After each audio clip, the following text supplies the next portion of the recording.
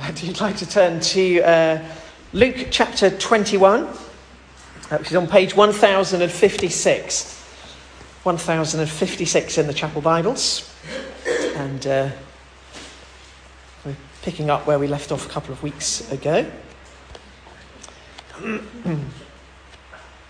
And over the next 2 weeks, we're going to finish off chapter 1, because it's kind of all of a piece, but it's too much to do in one go, so we've split it in half. But as you'll see, it's Jesus' response to the disciples asking him about when a significant event is going to happen, and there are all sorts of things involved in it. So this morning we're going to look at verses 5 to 19, and then next Sunday we'll do 20 to the end. So Luke chapter 21, beginning at verse 5. Some of his disciples were remarking about how the temple was adorned with beautiful stones and with gifts dedicated to God. But Jesus said, "As for what you see here, the time will come when not one stone will be left on another. Every one of them will be thrown down." "Teacher," they asked, "when will these things happen? And what will be the sign that they are about to take place?" He replied, "Watch out that you are not deceived. For many will come in my name, claiming, 'I am he,' and 'the time is near.' Do not follow them. When you hear of wars and revolutions, do not be frightened. These things must happen first, but the end will not come right away." Then he said to them, "Nation will rise against nation, and kingdom against kingdom. There will be great earthquakes, famines, and pestilences in various places, and fearful events and great signs from heaven. But before all this, they will lay hands on you and persecute you. They will deliver you to synagogues and prisons, and you will be brought before kings and governors, and all on account of my name. This will result in your being witnesses to them. But make up your mind not to worry beforehand how you will defend yourselves, for I will give you words and wisdom that none of your adversaries will be able to resist or contradict. You will be betrayed even by parents, brothers, relatives, and friends, and they will put some of you to death. All people will hate you because of me, but not a hair of your head will perish. By standing firm, you will gain life." Father, thank you for your words to us this morning. Would you give us your wisdom and insight into the things that we've heard? And would it be your voice that we hear, for we ask it in Jesus' name. Amen. Amen. So, first of all, just to say that for Luke, the temple is a real focus of Luke's gospel. Part of Luke's purpose in writing his gospel is to show us how Jesus becomes the place of God's presence. The temple for hundreds of years has been the place of God's presence in the life of Israel. It's the place of worship. But now that presence is being transferred to Jesus, and then through Jesus and the coming of the Holy Spirit is coming through the church. So anything about the temple in Luke's gospel, it's always very significant. Luke is the only gospel that records Jesus going to the temple at the age of 11 and saying when his parents found him and had spent 3 days searching for him, he says to them, "Didn't you realise that I would be in my Father's house?" In the three temptations of Jesus in the wilderness, in Matthew's version of those three temptations, he puts them in the order of Jesus being tempted to turn stones into bread, and then being taken to the top of the temple, and Satan tempts him to throw himself down because God will send an angel to catch him. And then the third temptation in Matthew's gospel is Jesus is taken to the highest mountain, and Satan shows him all the kingdoms of the earth and says, "I'll give you all of these if you will worship me." And that's the order in Matthew's gospel. When Luke writes his account, he reverses the last two.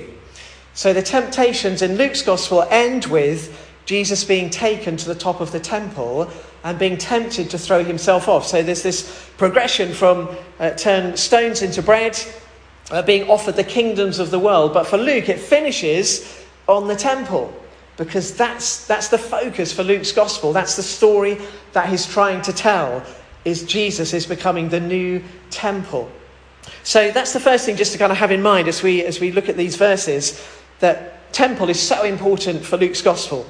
As we read through the rest of this chapter, there are 4 threads that run through. If you imagine a tapestry stitched together with 4 different colours, and sometimes at different points, a different colour becomes prominent, and you notice a particular colour more than the others. But all 4 threads are being woven through the tapestry all the time.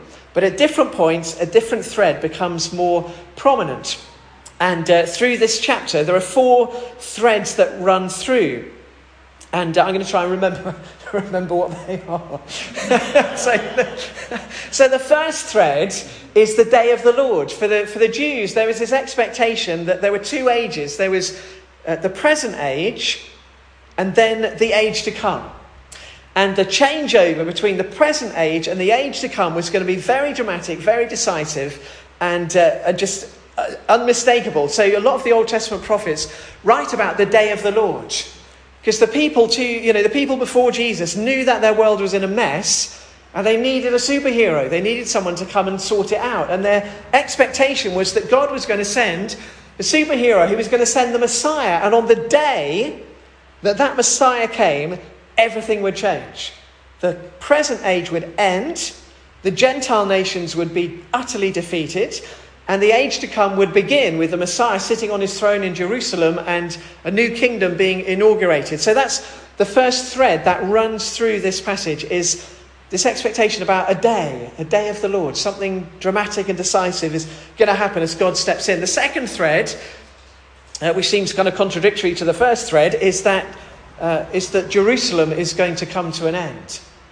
Jerusalem is going to be destroyed. There is a time coming when the temple will be torn down, which for the people at the time would have seemed utterly unthinkable. Would have been like me saying, a day is going to come when, Canterbury Cathedral and the Houses of Parliament and Buckingham Palace are going to be destroyed, and not one stone would be left on another. If I was to publish that as a prophecy and to say that day is coming when all of those buildings will be demolished and not one stone will stand on another, everyone would think I was more madder than I already am. But you just wouldn't believe it. So for Jesus to say, temple's going to be torn. But that's one of the themes that runs through this. The third theme is that Jesus is going to return. Jesus is going to leave his people, and then the day is going to come when Jesus is going to return. He's going to come back. The fourth thread is that the people of God are going to be persecuted. And we need to be prepared for that. And those 4 threads, as I say, it's like a tapestry. They kind of weave through this chapter. And you'll notice as we go through that sometimes one comes to the fore and sometimes it's another one that comes to the fore. But as we kind of try to pull it apart, that's kind of the framework that we're working with. So the disciples are remarking at how wonderful the temple was, and truly it was a wonder of the world. There were column pillars in the temple that were made from white marble that were 40 feet high, and each one was made from a single block of stone. The front of the temple was basically plated with gold. And when the sun rose, the sun reflected from the face of the temple. And to look at the front of the temple was as if you couldn't do it. It was as if you were looking at the sun itself. It was so blinding when the sun shone on it. It was a marvel of the ancient world. It was a beautiful building that had stood for hundreds of years. And the disciples, as they're approaching Jerusalem, just saying, this is an amazing thing. They're remarking about the temple adorned with beautiful stones and gifts dedicated to God. And kind of in their thinking is it's unthinkable that this temple should ever go. This is the place where God resides. And yet Jesus says, as for what you see here, the time will come when not one stone will be left on another. Every one will be thrown down. And it happened in AD 70. Just 30, 40 years later, the Romans had had enough of these Jewish insurrectionists, these rabble-rousers, and the Roman army was sent in and literally flattened Jerusalem. Nothing was left. It was said by the time the Romans had finished, you could draw a plough across Jerusalem and the plough wouldn't get stuck on anything. It was so utterly demolished. As the time will come, and so they say, teacher, when will these things happen? And what will be the sign that they are about to take place? So a number of things that Jesus tells us, and some of them are kind of immediate for the disciples that he's speaking to, their preparation for AD 70 when the temple is destroyed. But some of them are to equip us to live in the age in which we live before the return of Christ. Because we're 2,000 years on and we're still waiting and longing for the return of Jesus. So some of what Jesus says has immediate application, but also long-term application. Things for us to take note of. So just watch out for the threads as they arise in the tapestry as we go through. First of all, he says, watch out that you are not deceived. Many will come in my name claiming, I am he, I am the Messiah, the time is near. He says, do not follow them. Do not follow them. Don't be deceived. Lots of people have come over the years claiming to be the saviour of the world, claiming to be the one in whom we should put our trust. People have come over the years saying, the end of the world is going to come on this particular date. You need to get yourselves ready. And then that date comes and goes and they come up with some excuse for, oh, well, we kind of got the date wrong. But now there's another date. So, trust us for that one. Jesus says, don't be deceived. How are we not deceived? How do we live in such a way that we're not deceived when these people come along? Well, the first thing is, are these people, do they have lives that conform to Scripture? Are they living lives that conform to the truth of what Jesus has told us? Jesus said that he didn't even know when he was coming back. He said only the Father knows. So if Jesus didn't know, how can any other human being possibly claim to know? Do they live lives? Don't be deceived. Don't follow them. Don't follow them always. This is why it's so important that we're part of a church family. It's so important that we each day are putting Jesus first. It's so important that we're reading his word, because it's only when you know the truth that you can spot the counterfeit. In the banking system, when people are being trained to spot counterfeit notes, the way they're trained is not by being shown lots of counterfeit notes and saying, well, this is a one counterfeit, this is a counterfeit. They're trained by studying the genuine article. That's what they focus on. They focus all their time. They're studying a genuine pound note or £5 note or whatever note it is. That's what they're studying, because when you know the genuine thing, you spot the counterfeit immediately. And so for us, we need to be studying the genuine saviour of the world, the genuine superhero, the genuine word of God, the truth that God has revealed. Because when we know that, we'll spot the counterfeit a mile off. Study the counterfeit. When you hear of wars and revolutions, don't be frightened. It's I was just thinking on, Friday, the previous President of Japan, Shinzo Abe, shot. We knew about that within 5 minutes. Within 5 minutes, it had gone around the world. 2,000 years ago, you would just, something would happen in a nation. You wouldn't hear about it for weeks. And then some traveller would come through your town and say, oh, I've come from this town and there was a rumour in that town that an uprising has happened in this nation. And then you'd start to worry. You'd come, whoa, I wonder, and it would be like Chinese whispers. It would get exaggerated along the way, and then by the time it gets used, and so inevitably you would start to think, oh wow, are they going to be on our doorstep next? You would be frightened, and Jesus says, well, don't be frightened. These things, as I said before, they've been happening since the year dot. They've been happening throughout history. They've always been going on. We hear about them now immediately. And when you watch the news, it's so easy to be frightened by the things that are going on. I have to say, I've kind of keep in touch with the news, but I watch the news less than I used to. Because you're just fed this constant stream of things that are going wrong. And things we should be worried about and things we should be frightened about. And the way they're presented in the mainstream kind of media is, you should be really frightened about this. But actually, the Lord is the same yesterday, today and forever. And he said, don't be frightened. He said, these things must happen, but the end will not come right away. So we mustn't be frightened by these things. Jesus said they must happen, but the end will not come right away. Remember, one of the threads that's kind of weaving through this is this idea about the day of the Lord. That the present age will end and the age to come will start immediately. And one of the things that Jesus teaches us is, no, there's an overlap. The kingdom of God has come with Jesus. But the kingdom of God won't be finally and fully realised until he returns. And so we live in this kind of overlap of the two ages, which is why we live in an age of miracle and mystery. We pray for people to be healed, and some are healed instantly and immediately. And we pray for others to be healed, and they're not. And we wonder why. It's miracle and mystery. The kingdom of God is breaking in. And we should expect to see the signs of God's kingdom breaking in. But we won't see it fully and completely until Jesus returns. We must wait. But as we wait, we are encouraged by the signs of God's kingdom that we see. We see people healed and delivered. We see storms stilled. We do see people raised from the dead. God's kingdom is breaking in. But it will remain a mess until Jesus returns. Then he said to them, nation will rise against nation and kingdom against kingdom.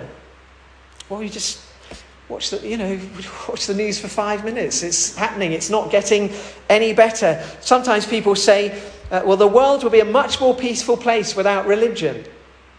Because religion always starts wars. Well, it's rubbish. Human beings start wars. And occasionally they use religion as the reason. But if there was no religion in the world, it would be no better. Because our hearts are corrupt and selfish. The Bible says the heart is corrupt and is beyond cure. So if there was no religion, we would still fight each other. There would still be wars. I remember, I'm sure I've said this before, and I wish I could find a source of it, but I remember reading some years ago a study into the causes of 21 major conflicts in the 20th century, including both world wars, and there's 21 major conflicts, and in 18 of them, religion was not a cause or factor. There were other things that went on. We're just greedy and selfish, and we want what other people have, and we want other people's territory. It's got nothing to do with religion. It's our selfish hearts. Nation will rise against nation, kingdom against kingdom. That's what happens in a selfish world. There'll be great earthquakes, famines, pestilences in various places, fearful events and great signs from heaven. We're living in an age. We're in another blooming heat wave. When I was a kid, for years and years, I remember the summer of 76. I remember we had standpipes in the street and we had to fill our buckets with water. Now we don't talk about 76. We talk about, 20 and 21 and 22 and, it's happening more. And, there's a drought in northern Italy while half of Australia is underwater. And, the natural world is subject to decay.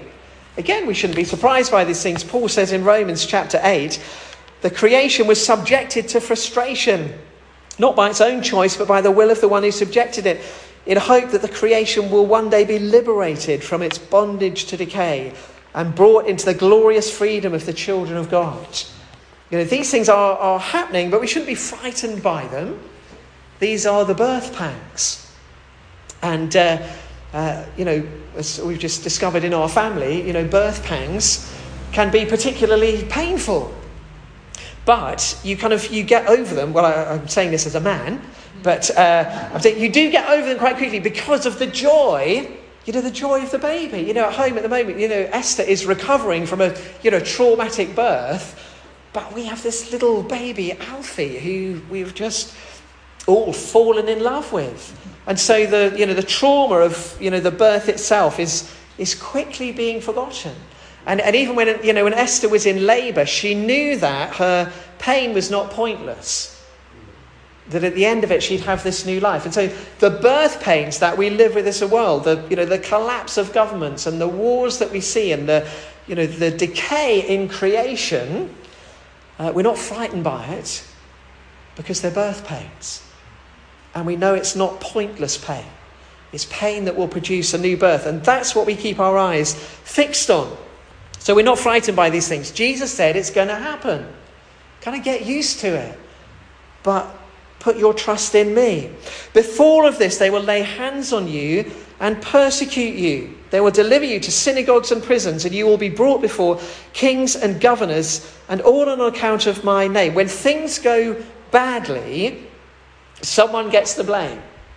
And often in societies, a particular people group will get the blame. So often throughout history, it's been God's chosen people, the Jews, who have been blamed for what has happened in society. When 2,000 years ago, when things were wrong, it was the Jews that were blamed. When Rome was sacked in AD, whenever it was, Rome was sacked in AD something or other. The Christians were blamed. And that's why Augustine of Hippo, who was it must have been about the 4th century, because Augustine of Hippo, who was a famous bishop in the, not of hippopotamuses, it was a place in northern Africa. Augustine of Hippo, he wrote a book called The City of God. And it was written as an apology or an explanation after Rome was sacked and destroyed by the pagans, and the Christians were blamed. And so Hippo wrote this book to say, no, it's not our fault. But that's what happens. People groups are blamed and Christians are blamed. Through COVID in India, Christians were blamed because they weren't worshipping the gods that they should have been worshipping. Persecution of Christians in some societies increased during COVID because Christians were blamed for worshipping the wrong God. That's what happens. We get picked on. Has always been the case, is the case now, and will increasingly become the case, and is increasingly becoming the case even in our nation and in our society. We've talked about this so many times, that opposition to the gospel, it's on the increase. And Jesus says, don't worry about it. He said, this will result in your being witnesses to them. Paul writes in Philippians, he's writing in prison and is being criticised for the fact that he's in prison, because some people are saying, well, if your gospel was so wonderful, if your Jesus was so good, what are you doing in prison? If he's your saviour, why hasn't he saved you? And so Paul is writing from Philippians partly to kind of explain that actually, no, it's a good thing that he's in prison. He says this, verse 12 of chapter 1, I want you to know, brothers and sisters, that what's happened to me has really served to advance the gospel. As a result, it has become clear throughout the whole palace guard and to everyone else that I am in chains for Christ. Because of my chains, most of the brothers in the Lord have been encouraged to speak the word of God more courageously and fearlessly. When the church is persecuted, the church grows. That's the story of the church. So Jesus says, don't worry about it. Verse 14, make up your mind not to worry beforehand how you will defend yourselves, for I will give you words and wisdom that none of your adversaries will be able to resist or contradict. Sometimes we wonder, how would we cope? How would we cope if we were suffering the kind of persecution that we read about? Our brothers and sisters around the world. I've used the Release International Prayer Diary every day, and every morning I read of some heartbreaking situation. I'm just praying yesterday for a dear lady in India who her husband was, I think he was killed, and her 3 daughters were kidnapped 10 years ago. So for 10 years she has no idea where her daughters are, if they're still alive, what's happened to them. She's lost her husband, and yet she's still involved in leading a church and telling other people about Jesus. And you kind of think, how on earth, would I cope in that situation? Well, Jesus says, don't worry beforehand how you will defend yourselves. Paul had discovered that God's grace was sufficient for him in every situation. Jesus says, I will give you words and wisdom that none of your adversaries will be able to resist or contradict. We so need God's wisdom in these days. It's so easy to look at what's going on in the news and to just apply our human wisdom to think, what we need to do about this circumstance. Actually, we need to be seeking Jesus's wisdom as we pray about these things. How should we be praying? How should we be responding? God is everything that we need. He says, you'll be betrayed even by parents, brothers, relatives and friends. They will put some of you to death. All people will hate you because of me. Not a hair on your head will perish. I was reading this and thinking, because he kind of says, they will put some of you to death, but not a hair on your head will perish. I'm like, how do you square that circle? He says, some of you are going to be killed because you trust me, but not a hair on your head will perish. It's like, how does that work? We're speaking of the resurrection. If you've read the book of Job in the Old Testament, I read some time ago just a commentary on the book of Job, and you'll know the story of Job, that he has everything. You know, he's rich, he's prosperous, he's got crops and herds and flocks and everything, a wonderful family, and then he loses the lot.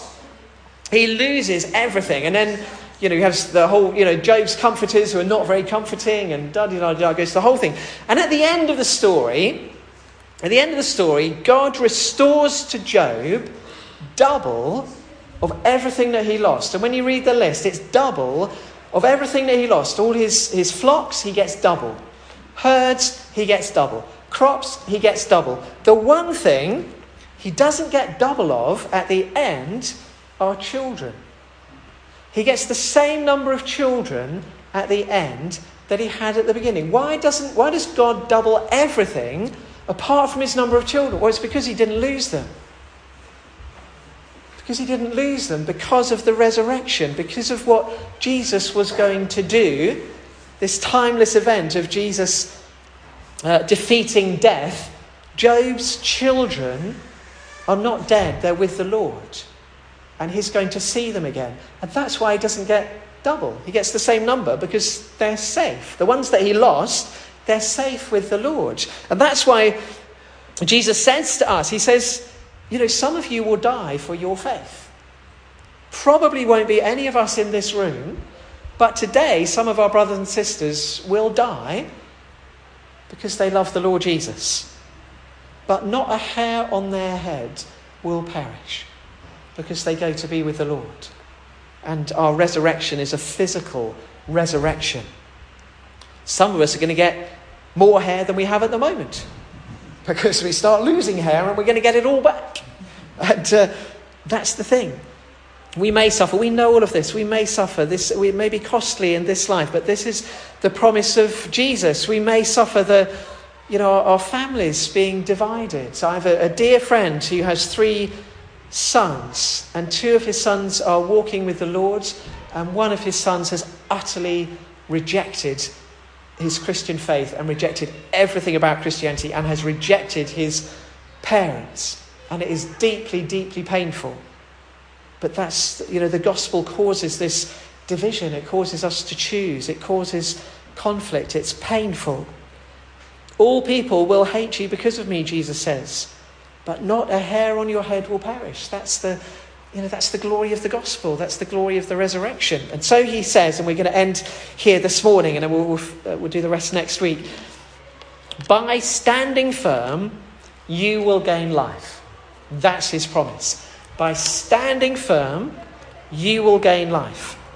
So the challenge for us today, and the challenge for us in the days in which we're living, which are days of huge turmoil in our world, huge uncertainty. Governments are, collapsing. Churches are collapsing. So many institutional churches are collapsing around us. So much around us is in free fall. Jesus says, stand firm and you will gain life. And that's the challenge for us, to put Jesus first in our lives, to be a church that is so focused on the genuine article that we spot the counterfeits a mile off and we don't entertain them. A church that is so focused on the word of God that we will not compromise on the truth of what God has shown us. The pressure to compromise is enormous in our world. But the truth is the truth is the truth. And it's our responsibility in love to proclaim the truth of God's word. Whatever that may mean for us, whatever consequences that may mean, because that's what Jesus asks us to do. Stand firm and you'll gain life, eternal life. That's the good news. So let's not be frightened when we watch the news. Let's not worry about what we may need to do in the future. We have a God who's the same yesterday, today and forever. God whose grace is sufficient for us. A God who will show us the way if we stand firm. So let's just take a moment to pray as we begin to draw to a close this morning. And just in these moments, Lord Jesus, we need your help in these days, and we thank you that you're with us to help us. We thank you that nothing that's going on in our world at the moment has taken you by surprise. All of it is happening under your sovereign hand. The things that we don't understand, you are allowing because you are a sovereign God. And as we were reminded this morning, we see through a glass darkly. And so, Lord Jesus, this morning we want to say we will stand on the truth of who you have revealed yourself to be. We choose to stand on the truth of your revealed word. We choose to look to you as the people of God for your wisdom in these days. That as things fall apart around us, we would be a church that stands firm and strong and tall and hopeful and a place of salvation. And we pray that there will be many, many, many other churches in our nation who stand firm in these days and who are those beacons of life in a society that so desperately needs hope. Lord, you're all that we need. May we know that and stand on that truth in the days to come. We ask it in Jesus' name. Amen.